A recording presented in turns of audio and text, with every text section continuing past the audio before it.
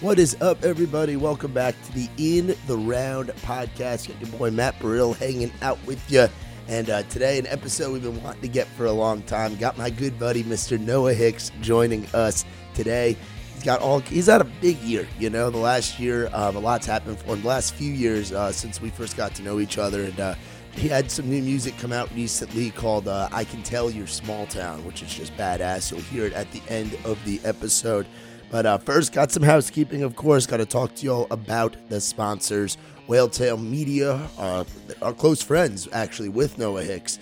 Our boy Wales, BZ, Gracie, the whole crew over there at Whaletail Media. They get the job done. You're looking for content creation. You're getting hitched. They even do Whaletail weddings, and they are awesome. Make sure you check them out. Whaletail Media Co. Happy to have them as a partner, not only here on the podcast, but also on the Writers' Rounds over at Live Oak every other Tuesday night. Speaking of partners, Saxman Studios, big fan of what these guys do. Grady, Grant, Saul, Tim, Will, the whole crew. They're top of the line. They're big supporters of the scene. They have been for a while, and they're always working and grinding on projects. And if you're looking for a place to get your project done, you know what you want to say, and you want someone to help you say it, hit up the boys at Saxman Studios. They just moved to a brand new location and very affordable rates, top of the line production, and their resume speaks for themselves. Check them out, Saxman Studios. And last but certainly not least, our boys from Trailside CBD Emporium, Delta 8 THC. It's in, it's legal, it's great, non-psychoactive, mostly a body high. Highly, no pun intended, recommend it. Make sure you guys check them out, Trailside CBD Emporium, and use the promo code ITR at checkout. You get 20% off your order. So go and check them out. Now, without further ado, let's get into it. This fun conversation I got to have with my buddy Noah Hicks. It's kind of funny. Do people do it a lot? People I know. Well, how do you do it? Sheesh. I don't know. You have no idea where it came from? Not really, but I kind of know when to use it. Yeah, I was gonna say. I guess I have no idea where it came from. Where it came from either. But like I just hear people saying it. Yeah, the internet's a wild thing, man. It's like a TikTok thing. Yeah, man. TikTok, freaking dances and sheesh and. There's some That I don't really fancy like song. And we fancy like Applebee's. I mean, you see it with all kinds of. It's crazy that song just popped off. Yeah, man. It can stay stuck in your head. Mm-hmm. You know what's wild? Walker Hayes was like my first country artist that I ever interviewed. Really? Back in 2014. I was still drinking. That was 1 year after I graduated. Of what? High school. High school? No, excuse me. Whoa. I was going to say, I graduated high school 2015. Yeah, not high school. I think it was middle school. Oh, damn. But yeah, Delta 8, dang Delta 8. Trailside CBD. They got this new peanut butter stuff, guys. It is off the chains. We straight up just ate a sandwich. Had some PB&J sandwiches. You guys can get it 20% off, promo code ITR. Get some Trailside CBD. Shout out Andrew for hooking it up. But yeah, Walker Hayes at that time, he had a song called Pants. You ever hear that song? No. And he kind of had a haircut like what you got right now. Like he had like longer hair and stuff. At that point, he was drinking pretty hard. Like we partied with him and stuff. But I saw him at my rider, the pub, this tiny little pub with maybe like 20 other people. That's sick. And now it's like it's just kind of crazy to see that, For sure. And I bet he was still a hang like he probably is now. Yeah, well, back then he's sober. Right. I'm also sober. So we both had to quit, and at that time we were both using lots of alcohol. Yeah. And had a good time, but thankfully I'm sober, so it's all good. But how have you see? I mean, for an up and coming artist, like the internet is a huge thing. Like, facts, dude. It's like you can't pop up in these new places without it, dude. It's how I got, it started in everything. Social media, Instagram, it being, it's how I met Dylan Marlowe, and that's how I got my first single raised on the radio, because we were, middle of Instagram, didn't even meet each other, texting each other, whatnot, and yeah, he sent me raised or whatever. I was like, dang, dude, can I cut that? He was like, yeah, $300. Never paid him, still cut it. Been like been a really big song for me. Like people yeah, dude. People were like, dang, he's serious. Like this is good. I mean, it's essential, and you think Noah Hicks. And Dylan wrote that by himself, which is like pretty cool. Yeah, and that was when he was first. Cause you and him are you guys the same age? No, he's 24, 25. Yeah, I'm 22. Okay, I'm pretty young. Yeah, because I was gonna say you guys are both like at that point, like that Dude, song yeah, comes out what 2017, 2018. Did that come out 2019? I think it was 2018. 2018? Because I did 2018, 2019, and 20, and then 21. You guys are both starting out. Both, dude, 100%. Like he was both doing pretty well for yourselves he had, now. He had like I guess Trey Landon and kind of more people in his area. I had Reed Morris that was in my hometown that was kind of doing it, and some other people, I guess you could say. But like, Trey was already kind of doing it. I'm sure he already had like people in Nashville, and I don't know really Trey's story, but yeah. So like, and Dylan's honestly one of the best songwriters I know personally. Kind of blows me away sometimes, and especially during quarantine when he was on Zoom, and he'd just be like in there playing my guitar and just like writing hit songs on it. I'm just like, I'll be able to sell that guitar one day. But yeah, it was just cool, man. He's just like, it's nuts how good he is, and so you guys, honestly, the whole friend group. Yeah, man, because there's all kinds. It's like Nashville is very much. It does have like this high school kind of feel to it. Facts. Like you have your class. I mean, people say it all the time. We say it on this podcast all the time. Like the people that moved to town about the same time as you, or have that same geographic thing, and like y'all's crew is pretty solid, and it keeps like growing. Facts. Everybody's out there networking, doing their own thing too. 100%, and like a lot of stuff happened for me quick, but it was I rode on the coattail. I wouldn't say I rode on their coattail, but they did a lot of the hard work for me. They were in town before I was, meeting the people I needed to meet. So when I would meet them, the people I needed to meet outside, when I was hanging out with Tyler Chambers, Dylan, Bryce, Derek, whoever, Chad, whoever I was with, and they would just, hey, here's my buddy Noah. It just made it so easy. And I had really long hair at the time. I remember that. Yeah, and nobody had it at the time. I don't think. Like I get people had long hair, but like I don't remember a lot of like fresh artists having like super like long hair. I consider that super duper long hair. But yeah, and it's funny. I remember when I cut my hair, 2020 January or whatever. I moved to town and people like didn't recognize me. Yeah, and I was just like, dang. But anyways, it all it all works out, but. It's just cool to know that we're that tight knit and that we all push each other to be the best, and we all even though it's a rat race and we're all trying to climb the same mountain, but we all still drop our ropes if if somebody needs getting pulled up or whatever. We all are boys. It's great. It's a pretty cool feeling to know that like. We're all doing the damn thing, too. Like, we're, like, doing it. Everybody's got really cool things going on. So, like, it's nuts. Yeah, man. And you talk about that friend group being tight-knit. Another thing that's tight-knit for you, you're from, like, if you listen to Justin Moore's song, Small Town USA. Facts, dude. My boss wrote that. It's crazy. Bro, we'll get to all that shit, too. I want to back up.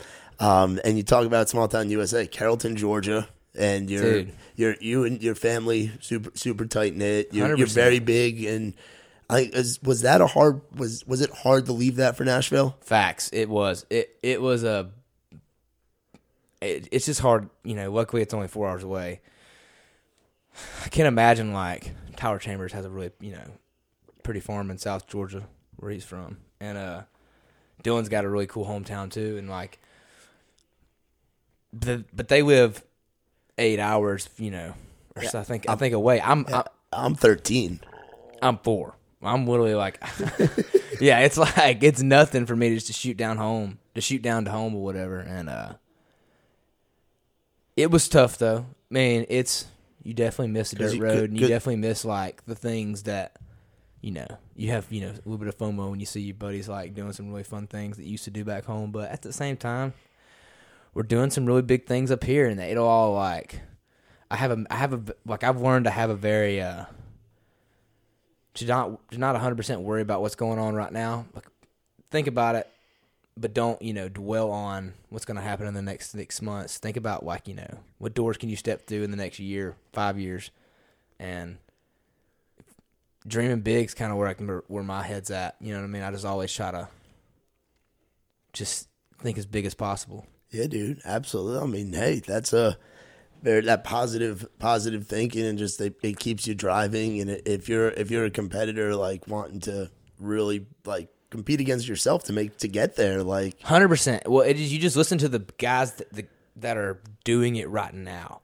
that are like the big dogs, and they didn't get, stuff didn't start happening to them until they were, in their 30s and whatnot. And, it took them however many publishing deals. And, I know, like, Shane McAnally's story is pretty insane because, like, he's like, he's the bomb.com when it comes to being a hit songwriter, as his, record shows. And it's just nuts that we kind of stress now that we're not, like, in the same shoes as certain people, like, you know what I mean? Like, worrying about somebody else, like, thinking, like, dang, I wish I was there, wish I wrote that song, wish I could get that deal, wish I could have that.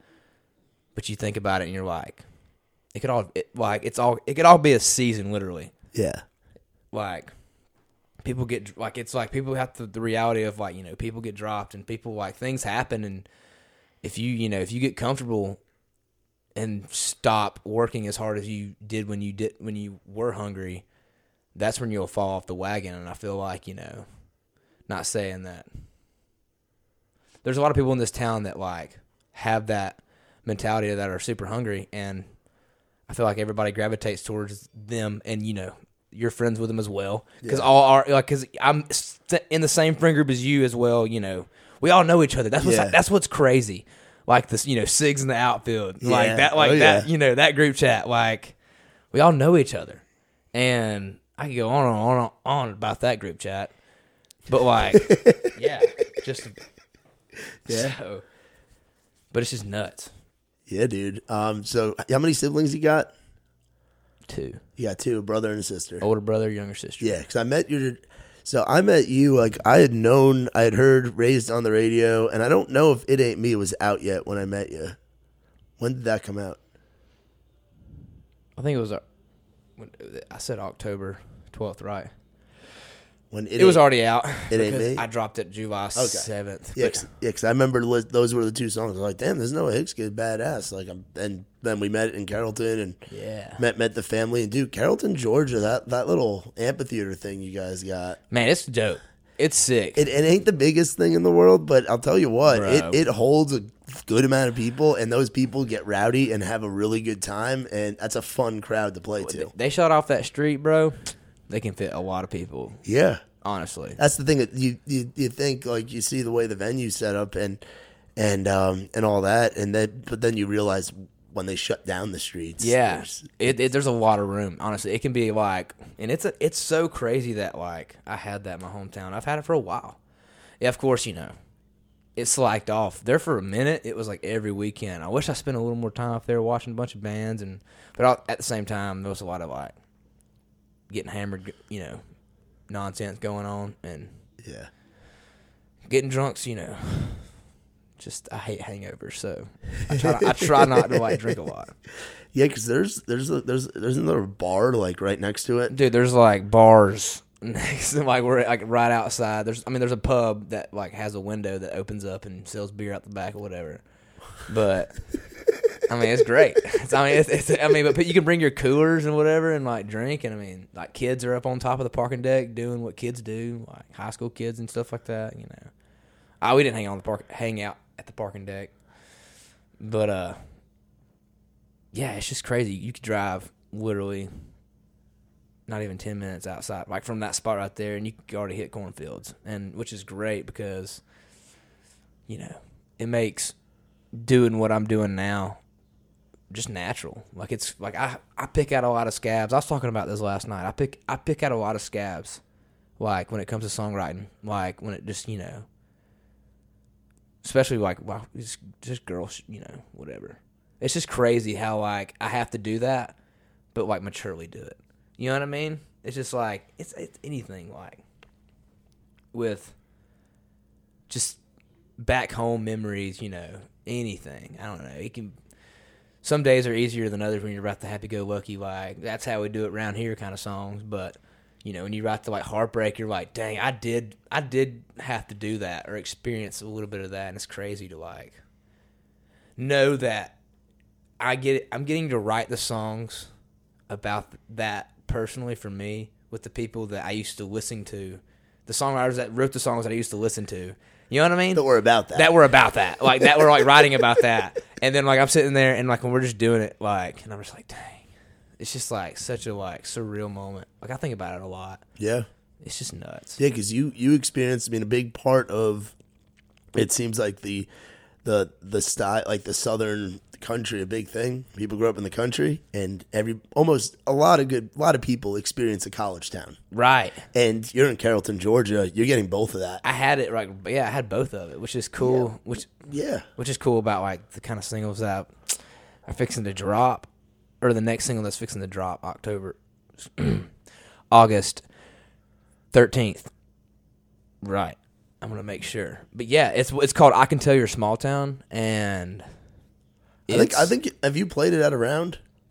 Yes, I'm gonna. So I was gonna say I've definitely heard you mention that title before. Yeah, so it's a damn good song. Thanks, bro. I'm excited. Which is cool because I released that "Drinking in a College Town" with Langston and Travis, which is freaking just. That's a whole that's a whole other topic. Yeah, which one of those guys did you see in a show first? Which one of those guys did you see live first? John. Delta 8. John. Where was your first John Langston show? Rome City Brew House. I went to a lot of shows up there. It was an hour away from the house, like straight up 27. So it was a quick little ride, and You're saying Rome City Brew House, like the smaller one? Yeah, like the little the downstairs bar with the creepy upstairs. Is that Rome City Brewery? How big is it? Bro, I'm pretty sure you've been there. I've been to the Brew House, but I think there's another one. It might be called the Rome Brew City. House. Yeah, it might be now the Brew it's called House. Peaches.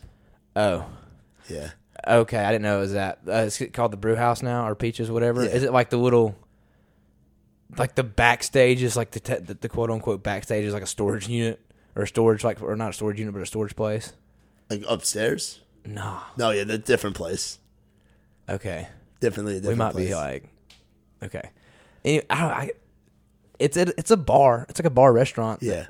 But anyways, he was there, and that's where I met Dylan.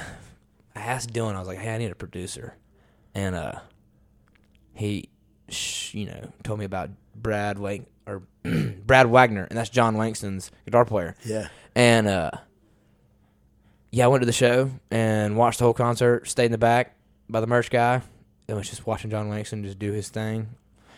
And then after that, I walked up to Brad and was like, "Hey, Dylan Marlowe told me to get in touch with you about some songs." And he was like, "Yeah, you have my number." And then it all started kind of from there. Brad, I didn't sleep on Brad's couch for the first time. The first time I went to Nashville was kind of crazy. Yeah, I want to hear the couch crashing saga because people couch crash, and then you were coming up here a lot. Yeah, I came up here. You spent some time on some couches. I did. Young too. I was like 17. It's like the craziest one was when I first come to Nashville. I was in Alabama, somewhere at a marina bar with a hotel outside of it. Like Corey Daly was there, Colton Friday, a guy named Brandon Henson. I think Brandon Oder might have been there. Some other people that were like Chad Miller, I know was there. I think Brady Thrower, like just a bunch of people that were that were kind of early on in like a little bit of my musical career that were influences that helped me out along the way. But yeah, didn't have a place to stay the next day, and that's when I was driving to Nashville the next morning. Met some lady. She was like, have some friends. Had the card in my pocket the next day. Called them. They were like, yeah, we're expecting you. Showed up, and it was great. They treated me like one of their own, and slept in their basement. But like it was like I had my own little like room and like a bathroom and everything. It was kind of dope. The cat was kind of annoying, but like, I mean, I was- like cats. What was the cat's name? I don't even remember. Like, Was it like just like a little asshole cat? no, it was just like it just always wanted some attention, and I would give it some whenever like I would want to like play with it, but like I'd be trying to like do something and just like it'd just be all up in my like way. I'm just whatever, but it was cool. I got kind of did whatever I wanted. I showed up whenever I needed. Like at what time they didn't have like rules. You know what I mean? I had my own key. Like it was kind of cool. Like they trusted me a lot, and I didn't even know them. And it was just like, that's nuts. And then I started kind of sleeping on Brad Wagner's couch some. His girl had to like, kind of was the yay or nay to that situation. But at the time, his girl at the time. But Brad's a solo stallion now. So he's out riding the plains with John still. But Hell yeah. yeah, I did his couch. Chapin Leatherwood, I slept on his couch a few times, but he had a nice place in the Gulch. I think it was like right when he first moved here. So not Scott. So not the Element. He was in another place before that. Yeah, and then he went to the Element. Yeah. I don't know how long he stayed. He had a house too. I know he like had a. I've known him in a few places, and then I started staying with Chad at Chad Bishop's house, and that's when I wrote a song with Dylan, Marlo, and Elijah. We had a schedule right, and Tyler was like lived there with Dylan and Chad at the time, and yeah, Tyler hopped on the right, and that's when we wrote "It Ain't Me," and four-way guy right there, and that's kind of like the beginning of sleeping on their couch. And it's funny when Chad would go to Texas, I would show up. Like he'd be gone for like 3 months, and I would just like, what do we take advantage of that? Stay 3-4 weeks at a time, maybe more if I could, and sleep in Chad's bed. And but I would like wash his sheets. Just if you know Chad, you know Chad, and I'd wash his sheets before I sleep there, and then obviously before he would show up and be all nice and tidy, like it was when he left it. And I wouldn't say he knew I was staying there, I guess, because obviously like he seen my Snapchats and my stories and stuff like that. But he didn't know I was using his room. You know what I mean? Which is cool. I mean, Chad's my dude, so like, it don't he don't even care. He probably wouldn't even care anyways. He would but it's just funny how that worked, and that's when Chambers took me under his wing. Tyler, he we wrote a lot together by ourselves, and just I kind of the way I look at songwriting, I listen to everything, and just like when if you listen to even like hit songs, you can hear it. There's a lot of like little things that are ear candy that like Talkin' Tennessee, that them T's and all that stuff, and like just little things that I've picked up on. I've like really tried to study songwriting, if that makes sense. And Tyler helped me out a hell of a lot with that. Just he's good. He's really good, and it's crazy like to know that he's like that good. He like invited me on a lot of rides too, which is cool. Like I would didn't have anything to do that day, and he'd be like, "Hey, you want to hop on my 11?" It'd be like me and Ryan Nelson, me and Drew Baldridge, me and whoever. You're getting in these rooms and you're learning. Facts. I'm watching them like bounce. They write all the time, so like I'm watching them just do it, and we wrote some really cool songs back in the day, which is kind of cool. They wrote some really cool songs. I would help out a little bit, but like it's just it was cool to be able to experience that early. I remember I was writing with Abram Dean the other day, and he told me, he was like, the first time I met you, I talked about getting a co-write with you, and you were like, yeah, I do. He just said I said something that was like definitely showed that how green I was. Like I didn't even know what a co-write was, and he was like, dude, it wasn't that long ago. I was like, it's just wild. It's just Yeah. I don't know. The good Lord is good, and He's blessed.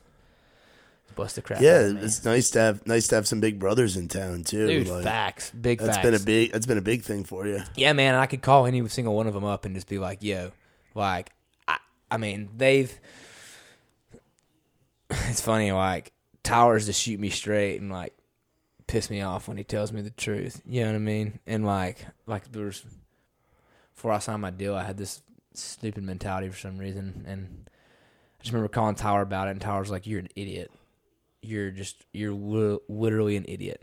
And kind of got pissed off at Tower, and I remember calling Derek just mad. He was like, "Well," Derek's like, "Tower's not wrong." You know, Derek explained it a little differently, but it was in the same concept, which is fun. Like, but I needed to hear both. I needed to hear both that. You know what I mean? Because like, if I'd have heard the one before the other, I might not have took Derek as serious. You know what I mean? Does that make sense? And which is cool that I have that like circle. That's with anybody. Dylan, Lee, any of my friends I can talk to. Like we're all that tight. Like we're all, you know, that open with each other that we don't even like we don't really care. Like at the end of the day, like we are who we are and we all know that. You know what I mean? Which is cool. Yeah, dude, absolutely. Now, who are some people now? Because you've been in town now for a little bit of a minute, like a little while. You've been what now? 2 years? Yeah, well, it's like a year and 8 months. Okay, so just on over that year and a half. But there's even guys coming to town now that are new guys in town, and they're coming to you now, and you're kind of introducing them. And yeah, dude, it's doing all that. Oh yeah, oh yeah. Especially when I go out and, you know, I don't know. It's crazy how many people I've met already, and I'm not saying like, and it's not even like, but everybody in this town, I feel like I've met has been good, mostly. You know what I mean? Everybody has their flaws. But don't we all? You know what I mean? But there's not really a single person in this town that I've like had to really get away from. Like, you know what I mean? Like there's like, or I don't see and want to dap up at the bar or whatever, shake their hand or whatever, give them a hug, which is pretty crazy. And you know, it's like I have friends back home, and I have my high school friends and stuff like that. But it's crazy how close we all are. I guess it's because, you know, the industry's so big, you know, and there's so many, like, spots for everybody to hang out. Like, you know, I'm tight with publishers and stuff like that. And, like, people in an A&R and all, you know, whatever. Like, I see them, I give them a big old hug and ask, you know, ask them how their mom and them's doing, yada, yada, yada. Yeah. But it's just crazy that, like, we have that tight-knit of, you know, that's why everybody say, like, Nashville's like a big, small town. I hear a few people say that. Very, very much is. Which is, like, crazy. Like, I mean, like, dude, when it's a popping round at Live Oak, dude, you know, like, you show up. I mean, you see me out, like, and I know there's something going on. You'll see me and be like, you here to, like, just hang? I'm like, yep. You know what I mean? Like, yeah, no, and thank you for coming out to support and for playing a lot of our Tuesday nights, man. Yeah, man, you were one of our first guys that we had on that thing. It's crazy. I appreciate, you know, you always thinking of me, man, because it's you. Yeah, it'll be 2 years in September. That's dude, time flies, bro. Yeah, and we did quite a bit in 2020. Like we were doing rounds, man. Like when nobody else was doing them, which was pretty wild. And they were like popping off, dude. Yeah, I mean, there wasn't much going on, but we also had some good lineups in there. Well, but also, dude, you pick people that Nashville like wanted to hear. Like you just like it's not reruns. Like, you know what I mean? Like you pick the fresh people. Like you pick who. Like it doesn't matter. Like it's almost like a little whiskey jam. Like it's like the Whiskey Jam Writers Round, which is cool. You know what I mean? I appreciate you saying that. Like it's like and like we all talked about that. Like I remember when it was popping off back in quarantine. Like we would go and like we'd be like, dang, like this shit's getting it. Like this is cool. Bro, like I love it, dude. One of the wildest ones, the first Whale Tail Takeover. Yeah, man. You were in that one, which we had like Jordan Fletcher on that one. We had Chambers. We had Dylan. We had Sweet Leah. I'm trying to think who else. Like we had like that crew because Wales is a part of the crew too, and dude, Wales just happens to be the best insane. That's a whole nother like. I gotta pull up the picture because that's a mutual. When did you first meet Wales? Because that's another. I mean, obviously he sponsors and is a partner. Helps me do this thing. You know. Yeah. So he like. Here we go, because I screenshotted at the concert. September 23rd, 2018. That's when I had my first ever amphitheater show in Carrollton. for the Raised on the Radio song, and that's when like a bunch of people showed up. It was pretty freaking crazy. I don't understand how to like explain the like how it felt, and like it was the ultimate push to like this can happen. This is real. Like this is not just bar gigs. This is something This is something more, and you can look at it, but it was September 23rd, 2018, and he commented and said, "This is dope, dude. Love your sound." I didn't even like it. I didn't even like notice it. He just commented that like as like a fan. That was his Wales account. Like that was before he even touched a camera. Yeah. And he commented on he just like happened to see me on like Explore page or whatever, and was like, "Dude, I dig it." Next thing you know, we're homies. He starts sleeping on my couch just because like it's we got a good house, good place to stay, and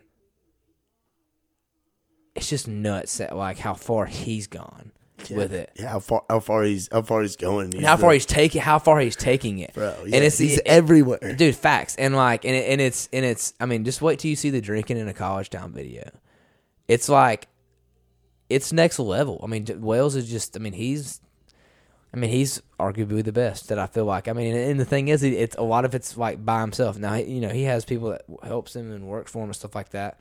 But a lot of the musical stuff is done by him. Like like I know he has his sister work for him and Beezy. Like, bro, I love Beezy too. And great, cool. Dude. The whole the whole fam's great. I mean, his mama always gives me love on She comes to the rounds sometimes and just hangs, man. And I love it. I love it. It's a family affair. Dude, facts, man. It's cool. It's so cool that, like, it's all like this. And, that's kind of how my family feels about it. Like, it's crazy. My little sister, like, is such a big fan of, like, what I'm doing, but, like, what all, like, Muscadine, Bloodline, John Langston, like, all them guys, like, she looks up to, like, how, like, I did and stuff like that. I have the same emotions, but she, she obviously, like, not homies with him, so like she still has that crazy like fangirl, and it's just so cool when I get to like do that. Yeah, you know what I mean? It's just like that. Brother the same way. You know what I mean? Parents, they kind of know what's going on, but like they're worried about chickens and auctions and whatnot. But yeah, what's a day in the life at the Hicks farm? Well, like, I guess it really depends on what you're doing because there's so much shit. Do you guys have like people working on the farm, or is it just the family? There's a guy that'll come weed eat, and there's another guy that Dad has that like his name's Randy that'll just come help him, and his son Chance will come help too. But Dad, wakes up at like 3 or 4 and goes and does like chickens till like 8. Chicken houses. We have chicken houses, broiler chickens, meat chickens, and and he does like a lot with that. Still hand feeds. Like when we have like automatic stuff, but like he still puts out trays and hand feeds and does all that goodness. And there's that, and then Dad has like real estate and does auctions, like estate sales and stuff like that. Also he has a licensed gun license, whatever. He can sell you stuff, and just he's a hustler. And Mom, she's just stay-at-home mom, does things now. Just does that kind of thing now. Which crazy. My brother's a cowboy. Does works with cows 24/7. That and hay. Like it's always that. And does a lot of stuff on horseback and catches cows with So what was what was your special? Like what were you doing when you were living on the farm? What was your chore?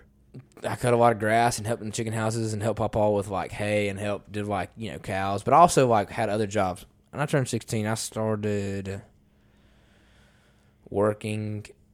My first job was Patrick Steed, and that was at P&M Farms or A&A Gas at the time too. They had a gas company that was propane, and I would freaking ride in a gas truck in the winter in the cold, cold, and drag a freaking hose behind your house and fill up your propane tank.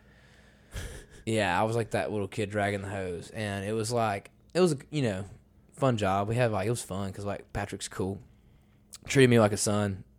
So it was cool hangs and stuff like that. Family was also we've known them for all of our lives. So it was just I was their son, and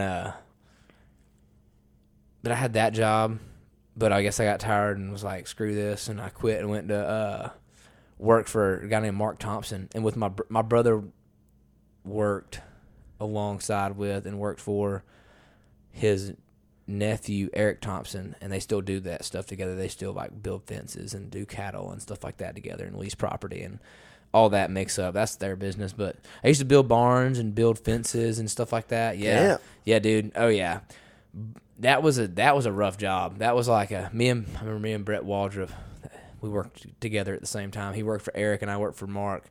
I just remember that was just a rough job. We just, drank a lot of beer. I was like in high school and I'd just be drinking so much beer because Mark cared, but if it was 5 o'clock and he was getting off, he was going to drink a beer. And he didn't care if you had, he didn't buy his beer, but if you had beer in your cooler, he's not going to say anything, you know what I mean?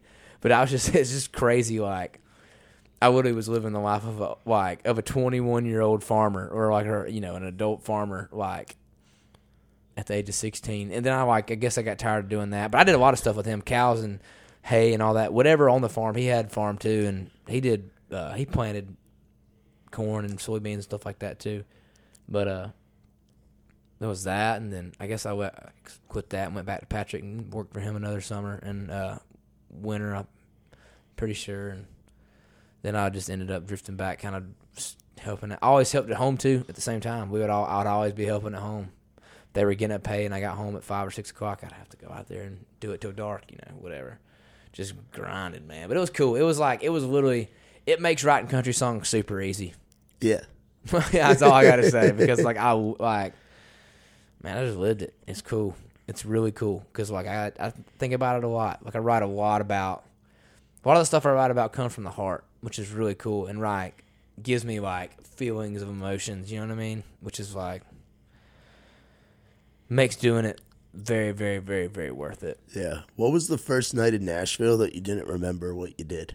Oh, so that was New Year's, I think, last year. And got blackout with Reed Morris on Broadway. And I left my phone. By the way, I love Reed. Reed's great, bro. Incredible He's my human, boy, man. Yeah. He got me into music, or got me into, that this is the thing. And so credit a lot to Reed. He's always been there. He's one of them guys that'll just come get you off the side of the interstate. Yeah, he's one of the nicest. When you hear the term "good old boy," because it's just the nicest. He's like his human. grandpa. It's Yeah. hilarious. He's like his grandpa. If you can imagine what his grandpa is, just he's grandpa. You know what I mean? I love it. I love Reed. It's so funny. But what were we talking about? We were talking about the first night that you didn't remember. Yeah. So I got super blackout. I was 21 at the time. I was freshly 21 too. So I was partying. We were on Broadway, and I had a phone wallet, the little old man phone wallet, and I left my phone and wallet in the Uber. I woke up in Reed's hotel room, and I had my watch on, and I was looking for my phone. I was are you serious? And I luckily found it on my watch somehow or whatever. And the guy answered it, and me and Reed drove out there to find him or whatever, and we got my phone back. But that was that night. I didn't do anything too stupid, but... Do you remember what bars you went to? Man.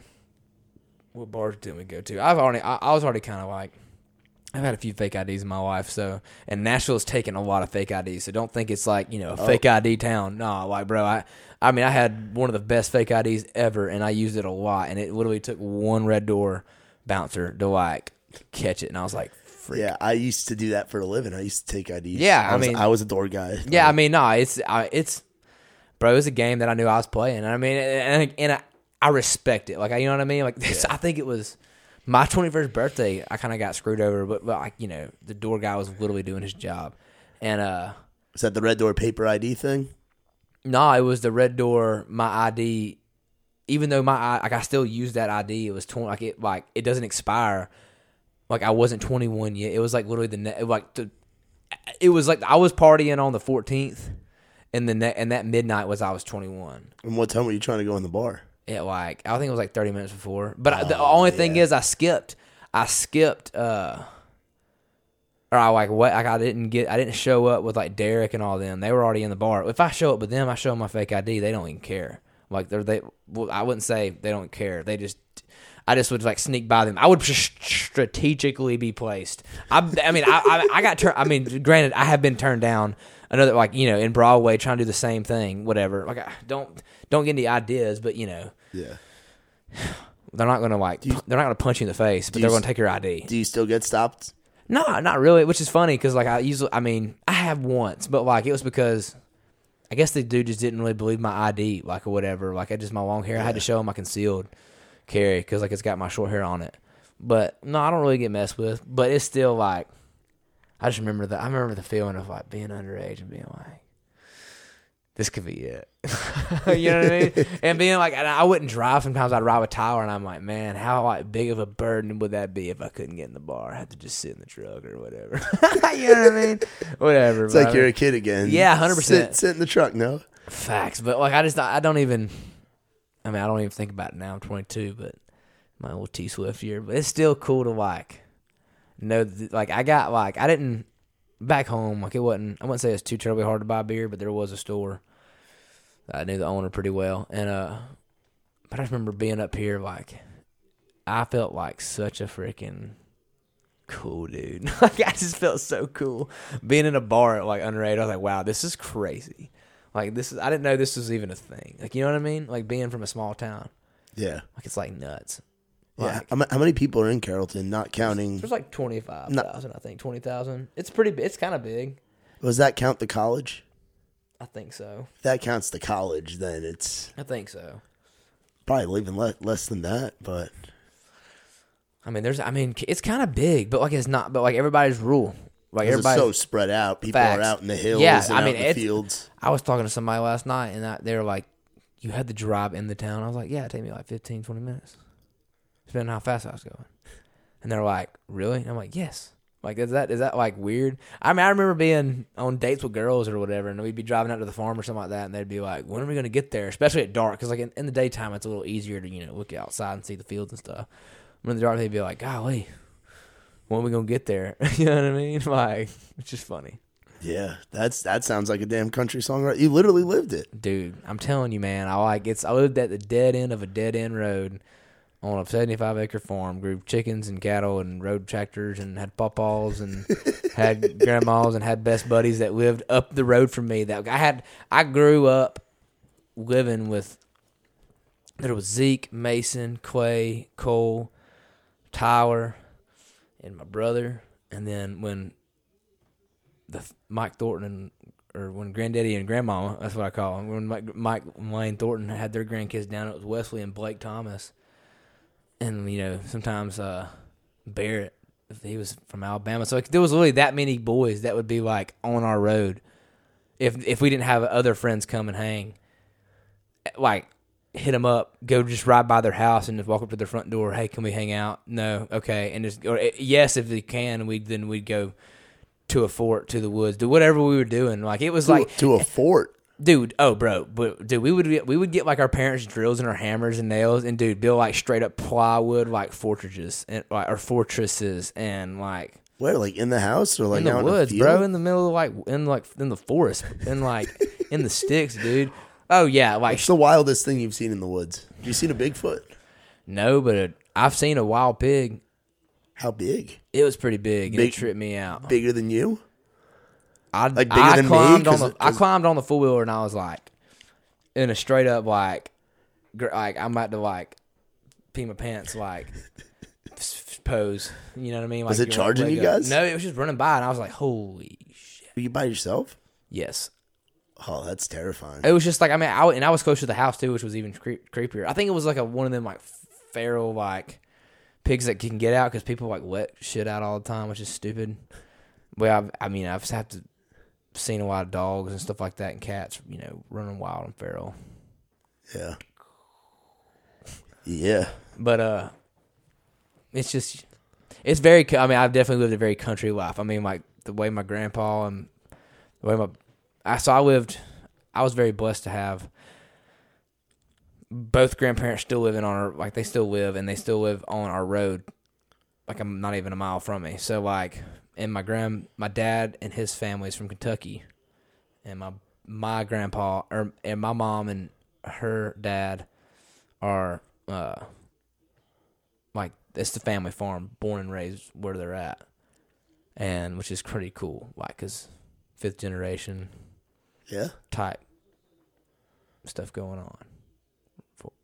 Fifth generation. Yeah, I would have been fourth generation taking over my family business, doing that water stuff I was talking about earlier, which is pretty wild and stuff. But we all have our own things, and we'll all drift back to it, man. You know what I mean? That's like, one day when we're like, when I'm doing a music thing and you're like Bobby Bones in it, like, you know what I mean? Like, you can own that. You can, like, you know what I mean? You have enough money. You have to, like, do something with your money. You know what I mean? Like, that's like, dude, I dream so freaking big, dude. Like, I'm telling you, like, I can't wait to just, like, turn my road into Hicksville, to Hicksland. Just, like, and I want to, like, no disrespect, but there's, like, I just want to take up some of the land, like, some of the houses that were put there.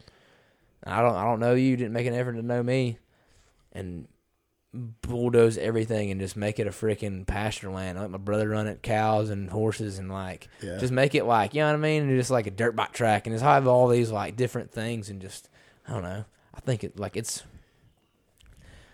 closer than you think. You just have to just reach for it. Yeah, man. And not be afraid to fall on your back. What advice would you give to somebody? So, talking about some guys that are kind of newer to town.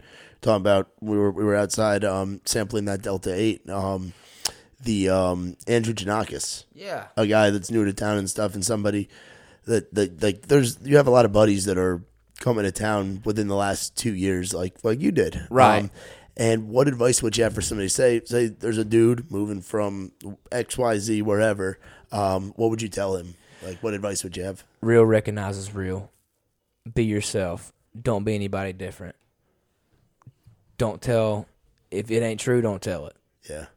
Because you'll get found out. People might believe you, but you'll get found out. And once you get found out, it's kind of like, be real as you can. If you grew up hunting, but you didn't really grow up hunting, like, don't be afraid to be, don't like lie about whatever, like, you know what I mean? Just don't lie about what you did. Like people respect. I write some of the countryest songs, and they help out tremendously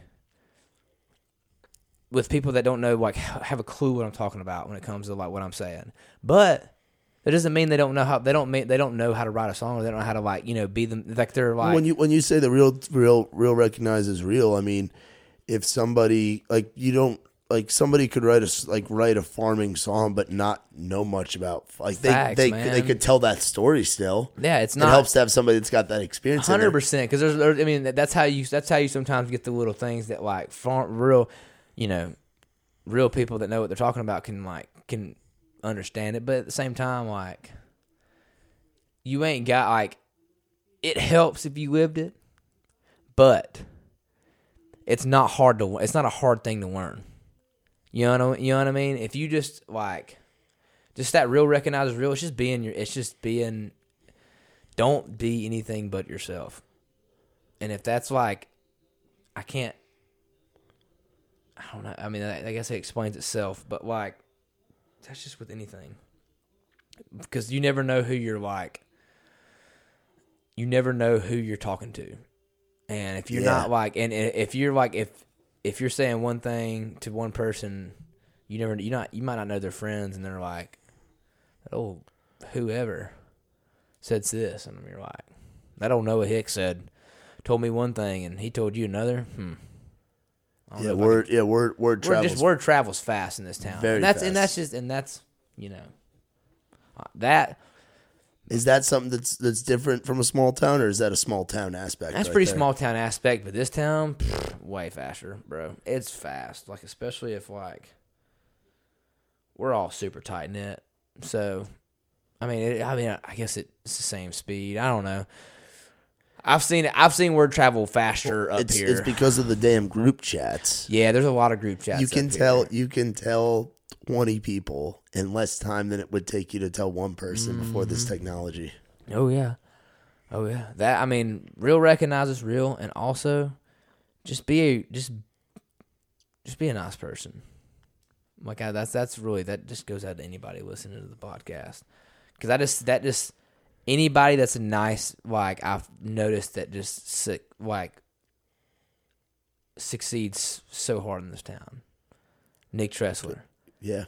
You know, like, I don't know, just anybody, anybody that's really humble about what they're doing, and, you know, and like grateful, and like grinds, and, you know, gives the shirt off their back even though they might need to still wear it. Ward, Whiskey Jam, you know. Yeah, Ward, Grady. There's so many people that are just doing it. Like, I can literally like go on and on and you on. Talk about bar owners too. Yeah, you know? bar owners like Hasten. Exactly. He's know? going. I mean, he's literally like Live Oak's kind of the spot. Like, I've seen big artists do like videos there, and like that's crazy. And then, you know what I mean? And then all the different rounds, like Rowdy on the Row, has been huge, dude. That's been huge. I mean, there's that. It's just it's a great environment. Like, they're strict, but they're not. Like, you know what I mean? Like, of course, they're not gonna put up with bullshit, but they're not also, they're like, you know. Yeah, and the food, it ain't a 5-star restaurant, of course, but it's good freaking food. Dude, it's like their chicken fingers smack. Their chicken fingers are good. They literally have a full menu of all different things, and the drink prices aren't too bad. I mean, granted, I don't drink, so I don't really know I know there's $3 Busch lattes and all that. They got non-alcoholic beers for guys like me, so it's a good spot. But yeah, people that are nice like that, like, people want a lot of big part of what goes on up here is people wanting to work with each other. 100%. Because there's so much collaboration, like, all the time. Like, so much. Talk about like whether it's I mean, just really anything, because somebody always everybody kind of works together in different things. Like, I'm not a songwriter, but I'm involved. Like, I know what you got going on and stuff. And I know what you got going on. Yeah, and same thing as social media is a big help on that. But at the same time, like, we're all still tight enough. I want to know what you're doing. Yeah, I want to know what Clay Barker's doing, even though I ain't talked to him, and, you know, like, I would, like, on the phone or whatever, like texting in a minute, or I see him out and I dap him up, talk to him. But I click on his page to see what he's doing. Anybody, Blaine Rudd back home, I want to know what he's doing. Like, just all them guys, all them boys, like, you know, we're all like, we're all real, and we're all really good people. Everybody's really good people. We all try to be, and we all have big, like, everybody has a big heart. Everybody has, like, you know, everybody has that tunnel vision in their own way. Yeah, the tunnel vision's important, man, and maybe not even tunnel vision. Putting the blinders on is definitely a big part. Big facts. Yeah, man. So a question we've been asking we've started a few episodes off with it, and I kind of forgot to start it off with you. We were already made conversation, right? But I like to ask people, when was the first time you met Ryan Nelson? Oh, Tyler Chambers. I might have met him before at a bar, I'm sure, but I know that, like, Tyler had a write with him, and he invited me to be a third, and it was at Chad Bishop's house or whatever, and, you know, the upstairs dining room table, whatever. And that's the first time I met Ryan Nelson, and he's been literally the exact same person. And we wrote a really cool song. I mean, it was great. Like, I mean, Ryan's like the real deal. You know what I mean? Yeah, so my first Ryan Nelson encounter was at a Whiskey Jam, and it was the night that Show Up Drunk came out. I guess he had just cut his hair. Yeah. And yeah, he's been one of my best buddies. But I always like to ask. Usually, I ask it like, so how did you first meet Ryan Nelson? You know, it's just a question we've had continuously, because it seems like everybody and their mother, if you've been in this town for a minute, you know Ryan Nelson. And I'm sure there's been some wild stories that. Yeah, on some of the podcasts I haven't listened to, but frequently listen to this one on the drives. But anyways, yeah, man, Ron's the real deal. Yeah, show. Yeah, man, he's good. He's good people. So this past year, man, it's like a lot of silver linings came from 2020 and came from quarantine and came from all this stuff. Man. So let's look back. So I meet you October of 2019. You moved to town literally to start off the year in 2020, January 1st, 2020. Yeah, man. So, like, December, I think it was you know what? It was It was a couple nights before the New Year's Eve night that I was out with, like, Dylan Marlowe, and like Lee Langston. I can't remember who else is all out there, and there's a bunch of people, and yeah, that's when Dylan asked me if I wanted to like live with him, and dude, it was January 1st. Started packing stuff up, moving it in, and man, I had this app called Tackle that Dylan and Lee were already using. Lee was a king on Tackle. So I thought I was gonna have it figured out. Didn't know you had to like build your like credibility on there, and they already were killing it. So there was already like people like itching for jobs. So like I was like getting cut like slack, like so much. I didn't get hardly any jobs. I was like trying to pick up dog shit in somebody's yard, and somebody got to it for me. And I got my first one. I pressure washed this dude's fence. Made X amount of dollars. I can't even remember. I just remember I had a hell of a time at the Home Depot that I rented that pressure washer from, because they like just the pressure washer they gave me was like something.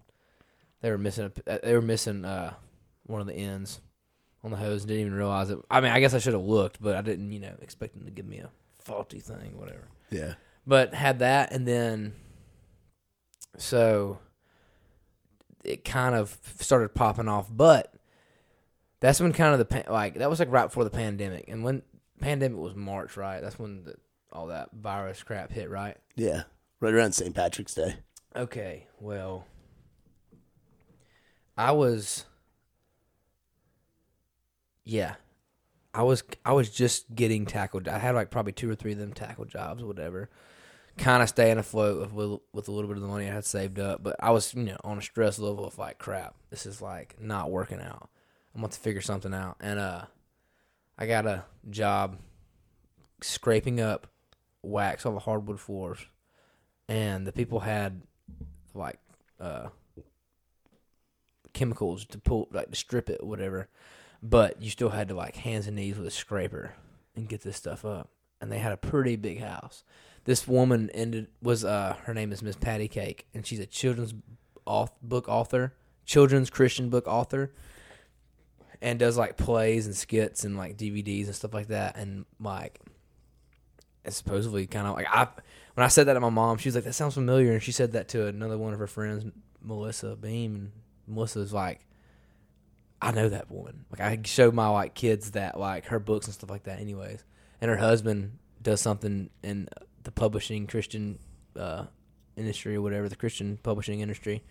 And they had their lawyer that was living with them at the time just so happened to be like working from home, and she was, I guess, supervising me or whatever. Her and her like cute dog.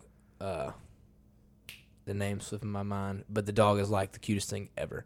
And yeah, that job ended up getting me more jobs with Amy, because Amy was like remodeling a house and like needed somebody to do a bunch of things that I can do. You know what I mean? And man, I started like helping her, and she started like really, that alongside with started working with Colt Prince and doing like lawn care. Like luckily that summer, I was like kind of finally had my feet digging in the dirt.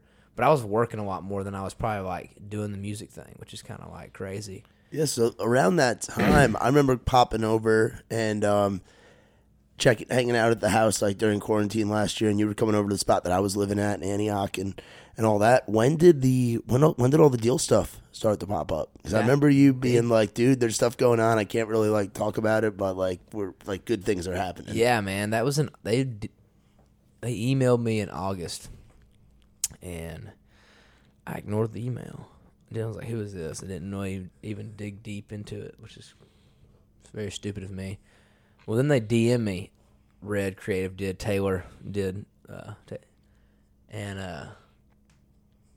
I told Dylan about it. And Dylan was like, "Man, you should entertain that for sure. Like that's kind of a big deal." And I didn't even really know. And that's when that's what I was talking about being salty. Because not saying that I like had a lot going on. I didn't have nothing going on. But just you have like your big dogs in mind of like the Sonys, the Universals, the Warner Chappells, and all that. Like you have those people you see, or those big publishing companies you see that you kind of want to be a part of, but you don't realize, there's a lot of stuff going on there. Don't get me wrong, and no hate, but there's a lot of stuff going. There's a lot of shit happens in the little publishing companies, the Combustions, the Reds, Big Loud's big now, but I mean Big Loud's always been a freaking powerhouse publishing company, and Yeah, you're talking even about like Seagale, 50 Egg. Yeah, Seagale, 50 Egg, all them, dude. I write with a lot of 50 Egg writers. I write with Seagale. I write with it's so crazy how I used to think it was so cliquish. I used to think it was like super just 50 Egg only writes with 50. Obviously, they write who they want to write with, but 50A only writes with 50A writers. Like, no. I mean, I've written so much with Rob Pennington, Eric Dillon, Rob Snyder. Yeah. Reed Isbell. Just, it's crazy. Like, with 50A over there, Seagal. And you have a deal at a different place. Yeah, I have a deal at a completely different place, but we're still, collaborating. Yeah. And it's the same, the same with Anywhere. I write with, it's just that's such a cool thing that and then that intakes when I I know Universal just they just did that Why Not Wednesday. Was it last week? A couple weeks ago, yeah. Yeah, whatever it was. And when I went out there, I got introduced to some of the people behind, a little bit more behind the scenes, and that was just because I knew, it's just crazy how how such a big family it is, not only outside, because when the outside family, when one starts happening, it's cool watching everybody seep in, but it's crazy how welcoming and if you're real and a good person, the hugs are plentiful and they're warming and welcoming. Everybody wants to see you win just as much as they want to win. It's pretty, there's not much cutthroat, it's a cutthroat business, you know what I mean? But it's not everybody helps each other. Everybody's still it's the cutthroat's not when it comes to deals and stuff like that. The cutthroat is just either you're here to play ball or you're here not. And if you're not working, we're not going to keep entertaining you. It's more clicky by work ethic. Yeah, than it is facts. anything else. Exactly. If you're not putting in the work, they're not gonna entertain you. And that's why the sad story of people getting dropped, whatever. What you mean? There are a lot of super cool, famous people now that songwriters have been dropped. Like Chris Stapleton, I'm pretty sure got dropped a few times. A lot of people told him no, but it was just insane to think about. Yeah, absolutely. You a big LaCroix guy? Big fat LaCroix guy. This black raspberry is hitting the spizzot. I was gonna say I got in. I started drinking LaCroix about last year too. Man, publishing companies. Yeah, what's the inside of a publishing house look like? I've never been in one. Okay, well, it depends on where you go. Our publishing house, office, whatever, is in Berry Hill, towards Baja Burrito. Walking distance. Eat a lot of Baja Burrito. But, if you walk into our office, it's just, there's, rooms that have, people's office, obviously. But there's usually a room that has some speakers on, that people track guys can hook up to. We have my boss Jeremy Stover has a studio in there that we write in. I write in a lot with other writers, and they can have the capabilities of recording vocals if you have to, whatever in there. But there's also it's cool too. In our office, in our building, there's another publishing company in one of the rooms. But also has can use another writing room if they need to, There's a lot of resources. So in there. I've seen her in passing. I haven't just stopped shaking her hand. We've both been talking, or she's on the phone or whatever. Rakaya, that's Seth England's now fiance. Yeah.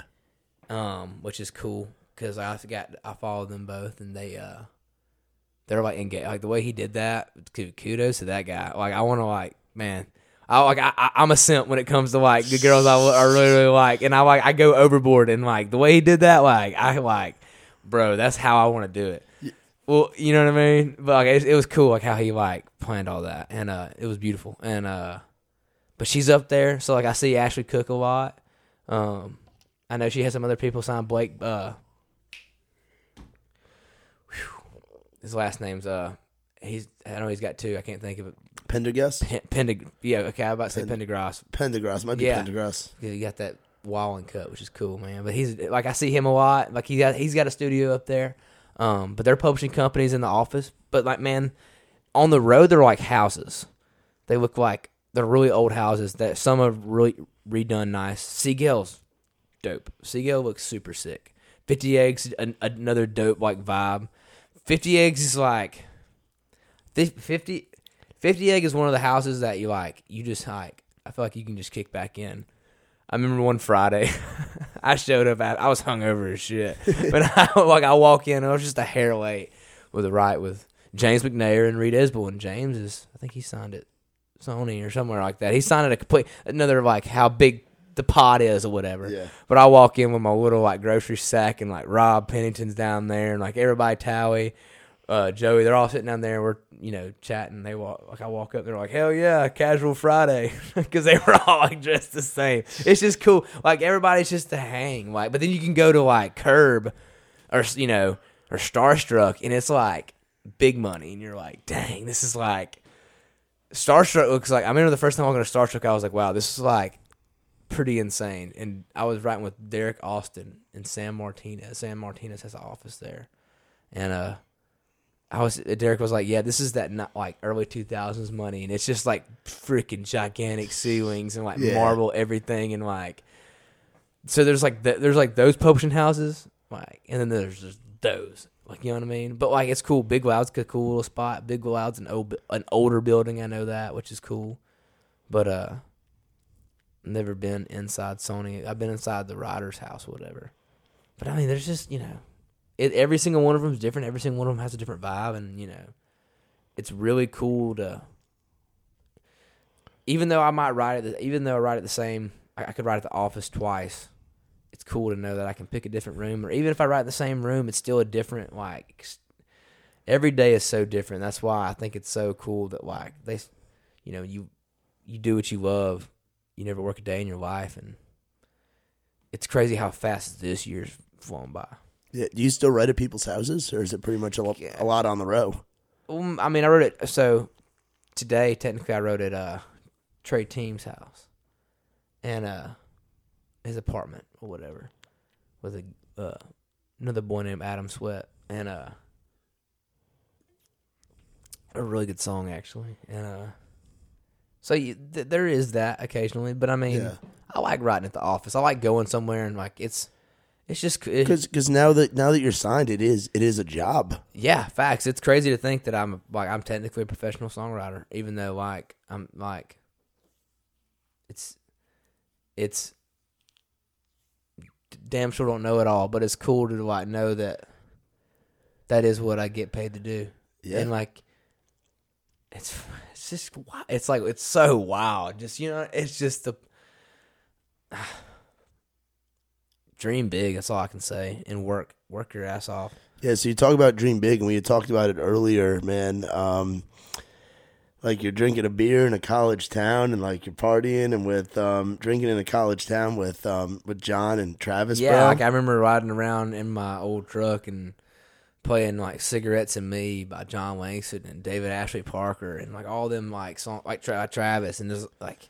Just jamming them songs, Rhett Akins songs. Like I've played a Rhett Akins song in my set every single time I've ever played a like live show. Just about. Just it's crazy to even have those guys feature on like a song. It's just, I mean, it's wild, dude. It's so crazy. Yeah, man. I mean, those are guys you look up to, and fact. Now now I know. So where in Georgia are all those guys from? John's from like Loganville area, right? Yes, like, and I guess Travis is. Is he Macon or Warner Robins? I think he's Warner Robins Macon's area. Okay, and then Red's from Valdosta. Oh, so Red's down. So Valdosta's down there. I've never been to Valdosta. I've driven through Valdosta. Red's from Valdosta. There ain't a whole lot in Valdosta.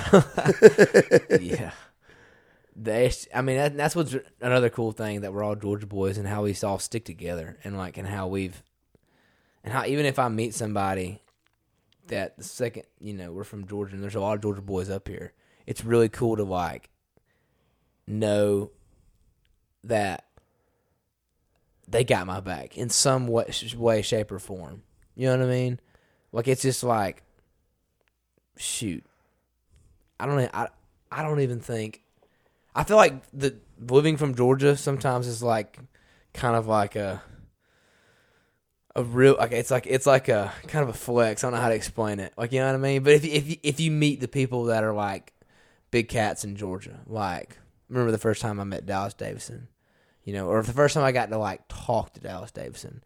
That's Dylan's publishing boss or whatever. He's his boss. Man responsible for a lot of hit songs. Facts, 30 number ones, I think, 30 something plus number ones, something like that. And just saying that I'm from Georgia is like cred. Boom, you have it. Like, it's like you automatically like in the group. Like, I don't know how to explain it. Like, it's just like automatically like that's what Tyler, Dylan. I mean, even like people outside of like Alabama boys, Florida boys, you just meet people from Georgia. Like, I mean, I'm sure you met so many people from Georgia. I'm sure when you first met me, you're like, okay, a Georgia kid, he's probably like these people right here, right? And I kind of am, in a sense. Everybody's a little different, but like we all have the same morals. It's funny too, because there's the different ends of the Georgia spectrum too. Yes. Because you look on another side, we were talking about it outside earlier. You and a guy we actually had on an episode recently with his lovely girlfriend, Miss Meg McCree. We had Ben Chapman on. Ben Chapman. And Ben's another guy, Georgia boy. Mm-hmm. I think he's right around your age, right? Maybe a year older. Yeah. 2 years. I think he might be a year older than me. I think but yeah, same age. You guys used to play Eddie's Attic shows. Dude, you got like, coming up in like that same circuit. And you guys both incredibly talented, both doing big things, in very different lanes, dude. And yet you're both from Georgia. Yes, so that's not like states don't have just a straight up sound, but no, 100%, man. I mean, we all have us growing up all gives us different vibes. Andrew Janakis, or Andrew Jackalope is what I like to call him, Jackalope, the Jackalope. Or Nighthawk. That's his. That's our walkie-talkie app. The name. Jeb Gibson's Lost Sheep. I kind of want to give him more of a manlier one. I love Jeb. I don't know why it's Lost Sheep, but I don't know. I just think about that. But yeah, like, kind of forgot what we were talking about. That damn Delta 8. Peanut butter, baby. 20% off, promo code ITR. Hey, check him up. Let's go. No, you were talking about Andrew Janakis. Oh, yeah. Jackalope. So, like, Jackalope, his sound, and even Jeb's sound. Jeb's from Georgia, too. His sound is like, you hear it, and you hear how he grew up, and you listen to how he thought, like, I kind of see, like, Snapchat memories when we're hanging out together or whatever, like, of how what he was doing, very similar to mine, but like it shows in his music and it shows in his style what he likes, and it, like when we put each other in demo jail, same thing with Jeb, like we all like it all like mixes in, like it's really, really, really cool if you kind of pay attention. It's everybody. It's everybody where they come from, like. Chad Bishop's sound is definitely from where he's from. Same thing with Ryan Nelson. Those are the Florida boys. Yeah, Chad Bishop is the Gator man. Like. Exactly. I mean, I'm trying to think of just some other people from Alabama. Like, oh yeah, no, trust just it. Anybody from like, look at Muscadine and Bloodline, and their sound definitely comes from like a Montgomery aspect. I feel like. You know what I mean? They're like they're in a weird spot. They're close to that Louisiana swamp, that kind of stuff. But they're just close to Birmingham, where they can get that like. Well, there's the reason they call it red clay country. That's the term Gary and Chuck have coined, and I think it says true for a lot of artists out of Alabama. It's cool, but like there is like that Georgia sound. Favorite college town in Georgia, not counting Carrollton, because I know Carrollton's a college town. That could be an easy answer. I mean, I went to Athens, and it was pretty rad. I was dating a girl at the time. I need to be closer to the microphone. So when I was like going up there, been since. I need to go back and just get, just go experience the bars. But Statesboro looked pretty rad too. Statesboro holds a special place in my heart. I have a show in Statesboro coming up, opening up for Muscadine Blood Wine. Oh, you're on the Blue Room show. Bro, is that your first time going there? Yes, man. Bro, you have no idea what you're in for. Yeah, I'm actually bro, super it's excited, one of the man. I've only been there 3 times now technically. But September 16th. Yeah, so Blue Room was the first place first show I ever did with Trey Lewis was at the Blue Room, bro. And DDID came out like 3 days before the show, and they'd been playing the Blue Room as a cover act for the last few years, so they know the owners there really well, and they've been going there. So it was booked as a cover show, and then the song came out and it turned into the 90-minute set, like the headliner thing, and bro, that crowd is rowdy. Dude, to me, Statesboro is one of my favorite places to go, and I can't wait till I get to go back there. I'm excited to go back.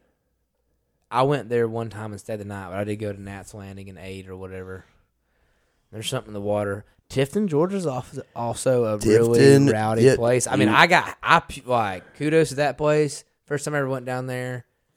First time I ever went down there, I puked in their green room, and I've seen Sonny since then, and he's brought it up, and he was like, dude, I've never seen an opener get so drunk before they play. That was a little different no at the time, but I very well respect. He was like, I know you've already grown. Like I know, he's still a cool guy. Like, you know what I mean? Terminal South, great another people. Wild venue. Facts, man. Tifton, A-back, baby. Tifton Stallions. Tifton. They get after it. Statesboro, they get after it. Milledgeville, you been there? I need to. Yeah, I've been there, and they are definitely rowdy. It's a little bit of a different kind of rowdy in Milledgeville compared to Statesboro and Tifton. And Athens, of course, is great. Yeah. Rome is a wild time, too. Rome, but I was going to say also, like, the KSU, like, the Buckhead area, kind of like Atlanta. They're pretty, Is Misfits over there? There's a couple clubs that are over in there. Not counting the big Buckhead Theater, of course. Yeah, which is... Then isn't the Roxy over in that area too? Yeah, the Roxy's in about the stadium. Oh, the Battery. The Battery. That I cannot believe I got to play that. Like it's still like that was one of the coolest moments, and big thanks to Muscadine, Gary and Charlie for asking me to come play that. Because not only that was just like a big venue, it was just really really cool to like bring my brother and sister and his girlfriend and in there and gotta like to VIP it and like kind of get to see like what's to come and when my name's on that wall, like it's just like it's just so cool. Like it's just so like the fans are just Muscadine Bloodline fans or something else. You know what I mean? I know a thing or two about 100%, that, man. I'm about to say they love to buy some merchandise and there is something about that, man. Like that's something cool too, is that you have guys like Gary and Chuck, you've got guys like John, you've got guys like Travis, and they've all come up playing the same places. Like the gigs that you've had, they've played similar gigs. Like when they were starting out, they came up in the same circuit, which is why it's so cool that there's the big brother aspect, and there's like this fraternal kind of feel to Georgia, Alabama, a little bit of Mississippi, there is that. And you're getting to see how their fan bases are, and their fan bases are hungry for the next guy too. Right. And when you're out opening for these guys, it's like okay, so Gary and Charlie like this kid, we're probably gonna like him too. And then they hear you play, and they're great listeners. Yes. The Langston crowd, the Muscadine crowd, they're great listeners. They and they're gonna support you every way they can. So when you put out a song, they're gonna pre-save, pre-order. Do whatever with that shit, man. Dude. Do you have those yet? Do you have like the diehards where you're like, the fans' names and like they're coming out to a lot of shows? For sure. I mean, absolutely. I mean, most of my like that diehard group out of like that Georgia, Alabama, absolutely. And a lot of them are from Alabama. Bro, like Big Worm. Dude, Big Worm, bro. He comes. He hasn't been. He's come to a few of the the smaller shows that I've played like in Alabama before I even really started coming to Nashville. But I see him like involved in everything. Him, a girl named Chasten. Yep. Trying to think of just other. I mean, there's so many people that I just know are diehards. I mean, there's Lissa Culberson, Lauren Farmer. Yeah, she's another Carrollton. Michelle. Yep. I can't think of her last name. She comes to everything. Kalika. Yeah, it's something with a K. Yeah, it's. I hug her neck every single time. I know them. I know their Instagram handles. I know what I see.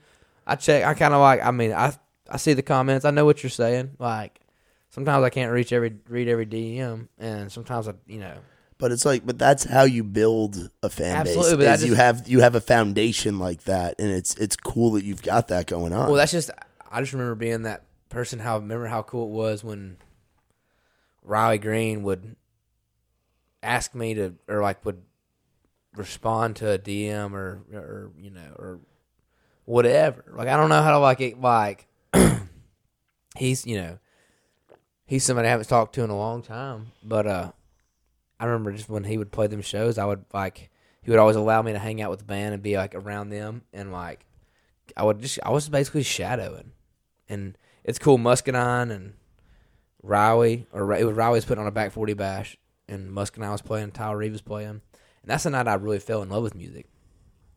And it's really cool to watch all them guys because I knew they were playing in some of the same bars, and they even played in some of the same areas that I could potentially play at even after that night, but they were also doing like really big things as well when they had the opportunities. Like Riley's show on Mountain Street. You can go all the way back on his Instagram to his last show on Mountain Street, and I took that picture with my red iPhone, whatever. I can't even remember what it was, but I remember like, there was a lot of people from my hometown that were there.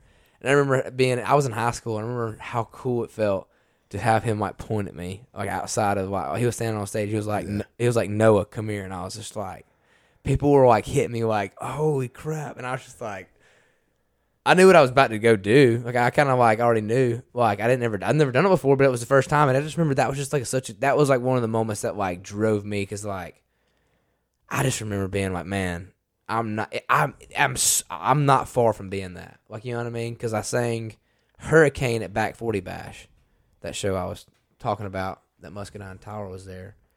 And they sang, and his crowd sang it to me back like it was my song. And I was like, man, what if that was my song? That's a high you never want to come down 100%, from, and that's what you keep chasing. Dude, yeah, and it's crazy. I was sitting with Thomas Archer. We were eating lunch after we were riding. And I just remember getting to tell him that story, and he was like, man, that's really cool. And I was like, dude, yeah, you wrote a song that like put me into a place of like, this is going to be something I'm going to do for the rest of my life. Yeah. Biggest oh shit moment when you're like, oh, I'm writing with this person. Wow.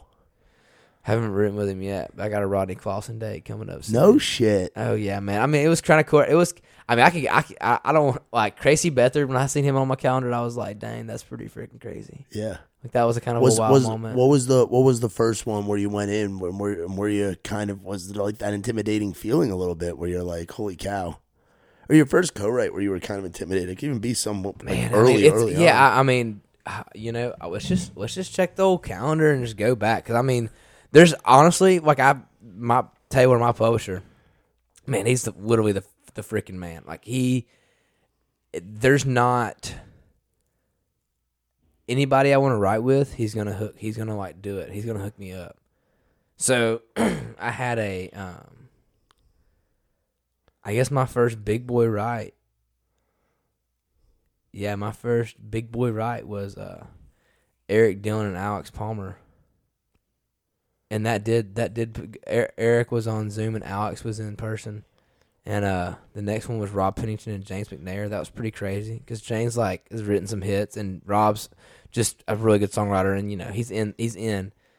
And then another meeting. That's what's on my sound. Another meeting, October 18th, and then I had a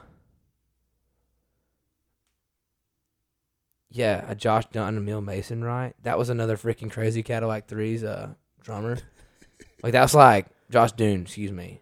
It's just crazy. Yeah. Eric Joe and Ronnie Mount Rand. But did you have that moment, dude? like, I still have it. I mean, every single ride I go into, I still I'm sitting there across from Brad Clausen and whoever, and I can just literally just think about the songs they've written, and I just go into that fangirl moment. And I'm to the point now. I'm cool. Mostly everybody that I'll tell them, or I'll be, I'll bring low key bring it up, whatever. But I mean, I went home this past weekend, and dude, I turned on the radio for 15 minutes, and I knew every single rider, personally, written a song with every single rider that came across that radio 92.1. That's crazy. And I'm talking about they were in my phone because I looked them up. That's crazy. And I mean, of course, it's something I knew off the top of my head, but I was just like, everywhere from, like Luke Bryan to freaking Luke Combs to Jason Aldean to Brett Young to all these people. Like, it's just like, what? It's just like that's a thing. That's something I dreamed about, and I knew, but I didn't think it was, I knew it was something. I knew it was possible. I didn't think it would come this fast, and very blessed for it. It's been a very, very, very, very long, but short ride. I don't know how to explain that. Well, the thing is, you started young. Yeah. Right. Like, I mean, I just remember when I was 17 and when I did that Back 40 Bash show, I just remember I was like, man, this is what I got to do. And I just remember, like, screw school. Yeah, that's 5 years, bro. That's not this quick. I mean, the thing is, maybe you're saying quick because you're doing it young. Right. Because you've been putting in the work for 5 years. Yeah, I guess, yeah. You've played those restaurant gigs. Yeah, I have done that, man. You're not just, you put in the work, bro. Facts, bro. It's happening, dude. Dude, man, it's kind of hard to even, like, I feel like, man, I'm playing at freaking, a Mexican restaurant feels like literally so not so long ago. You know what I mean? Yeah. Like, I can remember that, like, very vividly tugging that luggage. Did you ever play for just chips and salsa? Dude. I mean, I usually got paid, most likely. I didn't take no free gigs, but, I mean, I definitely have some places that were, like, I don't understand why they don't, like, treat the band a little better. That's been used now sometimes. I'm like, man, it ain't nothing to give somebody a hot meal. Especially at a restaurant that's like pumping out food. Yeah. So you were doing the Mexican restaurants. I'm guessing I was playing anywhere that anybody would pay me. I've played at a girl's 16th birthday in 3 hours away in Alabama. I played your backyard party gig. I've played on a boat. Played, in the house. I've played dude, you name it. I've played it. Like, I don't do not discriminate on going out making money playing a gig.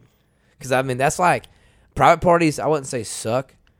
They can get, like, when they're drunk and trying to grab the microphone and sing. How many frat parties have you done? Oh, I mean, I've done a few. Man, I tell you what was a really crazy frat party, or I got to see my first one. Riley Green was playing at KA in Alabama. Oh, shit. Dude, I was in high school. Who'd you go down there with? A guy named Chad Miller, and he just knew Riley, and another guy that was, I guess, Riley's manager at the time was kind of like steering me in directions. Like, when I could call him and talk to him, Brady Thrower. He was also showed up down there. But, man, Riley's just playing. And I remember that was one of the times I got to actually first hang out with Riley's band. Meet Quinn, Tyler Galway. Tyler's not there no more. But, I mean, like, a lot of the early on band, Quinn still plays. But, man, that was like, I'll never forget that night just because how crazy that party was. Also, Riley let me get on stage and sing Dixieland Delight, and I forgot the words to it. Facts. There's a video on Facebook somewhere, and I mean, you live and you learn. Knew the song, but when you're in high school and you're, they're giving you Hunch Punch from a KA party, like, you don't know what, at University of Alabama, I had no idea frat houses had a freaking elevator. Yeah, dog. Had an elevator and a house mom. I was like, what? That was crazy. I met the house mom. She was showing me all the cameras. I was like, wow, I'm sure you've seen some shit. But, yeah, I mean, that's crazy. I even played some for my hometown in West Georgia. I played for, like, Pike. Played for them a few times, man. Pike's rowdy is all get out, bro. They live in Greek Village, which is on campus, And dude, they have like thrown down to the sun. Is that who Brennan? Yes, Brennan Cato is a Pike. He's a Pike. Yeah. Oh, that's all I need to know. that dude, yeah. And then I've also played at Chi Phi. Chi Phi's rowdy. I played 801 at Chi Phi, bro. And there was like okay, 801 is where all sororities can't drink for a certain amount of time when school first starts, and 801 is when they can drink. Can't remember the exact day of it, but I remember there was so many girls. It was like a sea of women, of college girls, and Chi Phi frat, and me and my band playing. It was like one of the best times of my life. Played for KA, same thing. I mean, they were beer showering in their party barn, just literally like straight up rowdy. Like and they all show. Every single frat shows up to shows, and they like outside party on the farms and the drive-in show, and and these are people that are posting about the music when it's coming out, that are keeping up with what you've got going on, releases, merch, shows. And there's good people, and that's just, I mean, and it's honestly everywhere I go, because I have a very good facial memory. Like, I remember people's faces a lot, and I might not remember your name, and I hate it if I don't. That Delta 8. That's a memory loss or whatever. But yeah, it's just the support from day one has been unreal, and everybody's just like, it's just there's Angie Gregory. She's been like, there's so many people I can name off that literally like just have been there. That just her and her crew, like, they're just like, there's just so many people that I've been able to meet. Hell yeah, that's awesome, man. Now, who are or for the rest of this year, what are some goals to close out 2021? I know we got the new song that. Yeah, man, I Can Tell Your Small Town coming out. Hopefully, gonna drop another one. My team over at Red, they have a lot. I have a lot of faith in them on their plan on what they want to do. So you're kind of just sitting. Oh man, you're not as involved as I am, but I ain't. They run things by me. I had no idea we were dropping the song August 13th, but I was like, hell yeah, let's go. I thought it was gonna be a little later maybe, but I'm like, let's run it. Heck yeah, you know what I mean? Like before my Eddie Zadok show. That's dope. That they. That's where I trust them, because I know that that's what they do, and they just tell me hey, write songs and focus on the artist thing, and which is cool, because my team, literally John, he does things and he sends me things and pictures and does just things for my Instagram and takes pictures and does photography, and it's just the work ethic between John, Taylor, and Jeremy is literally unmatched. I feel I feel like the wave we're fixing, that we're creating, is gonna be tremendous. It's just because everything's there, everything it's so cool to know that I got such a good team, and it's such a blessing to know that they're who they are. Yeah, it's literally I say, it was home when I walked through those doors. It feels like home. Yeah, to this day. Headlining shows coming. Yes, I have that Eddie Zadok show, August 19th. So I know obviously the opening slots. Those are great too. But but I'm thinking when are we getting Noah Hicks shows? Hour plus sets of your music, not just the covers. That's the beautiful thing about when anybody listening to this that wants me to come open a show for them, you're gonna get my covers. Excuse me, you're gonna get my originals. You're not gonna get no covers. Yeah. And my old drummer, he's playing for John Langston now, which is super cool. Eric Pritchard, he sparked that fire under me, And it's the hardest thing about it is, though, that anybody that wants to try it, sometimes you have to have one cover in there if the crowd's not throwing it back. Always have one prepared. But if you can sell your original music, if you get up there and not only just sing your songs but entertain, I don't think you need covers, because I think people are so like country music fans are so hungry for new music and the new acts. Look at the people that pop up on TikTok all the time and Instagram and stuff like that. It's Zach Bryan. He just came to mind. Like I don't really know much about him. I know like his songs are freaking popular. Yeah, his stuff. He's a different level. Yeah, he's great. I got to listen to some of his stuff, but I just know he's killing it, and it like kind of came by. It came that viral moment, like same thing with Janakis, like off their originals, and because that's what people want to hear. They want to hear that new. They want to hear the new. They want to be the first. People liked because I used to like to be the first one to send the song to people. You know what I mean? Yeah. And what's really cool is being able to get to write the songs that are. You know what I mean? Yeah. It's so crazy. That is freaking awesome, man. Well, dude, this has been a freaking blast, bro. I'm saying, man, this is cool. Second podcast ever, and I got first podcast with a homie and another homie. Second podcast with a homie, dude. This is great. Like, yeah, man. I really enjoyed your episode with Nikki T and Kurt over on the Tales from the Front Row. Well, I enjoyed the hell out of this. And this was a lot of fun too, man. I appreciate you coming. Where can people find you? They can find me on Instagram, Facebook, Twitter, Noah Hicks Music. You can find a number to text me in my Instagram bio, my Facebook bio. I'm on TikTok as well. How does that work, by the way? So I have a little app that I can actually respond. Do you have any in there right now? Yeah, we can just check it out and see what's up. Let's see. I've wondered how that works. I haven't got anything crazy. We'll see what the last.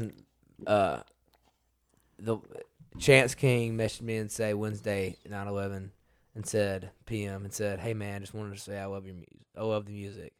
Let's text back. Thanks, brother. That's awesome. So be sure to check out that texting service. You can find that in Noah's IG.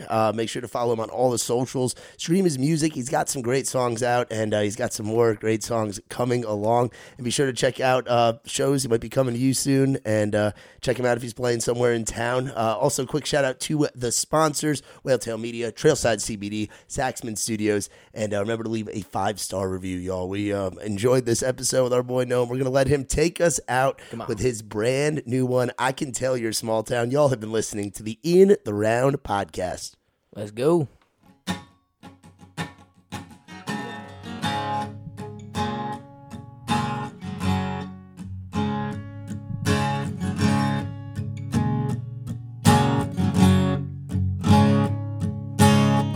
Girl, I can tell you're glad we got out of that downtown bar. Got a 6er, drove up Pine Creek just to see these midnight stars. Baby, you look unreal in them high heels and that dress.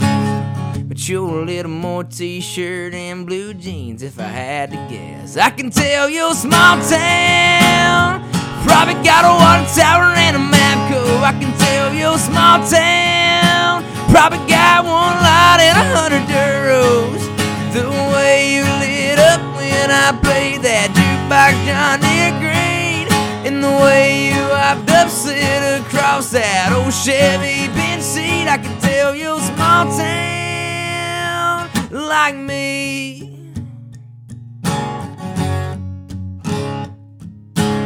When I threw some gravel off them tires, you didn't bat an eye. Said I'm sorry about the dirt and the floorboard. You laughed, said I don't mind. And the way you're laying them kisses right on me right now, I can tell you're small town. Probably got a water tower and a Mapco. I can tell you're small town. Probably got one light and 100 dirt roads. The way you lit up when I played that jukebox John Deere Green, and the way you wiped up sit across that old Chevy bench seat, I can tell you're small town like me. Small town like me, yeah.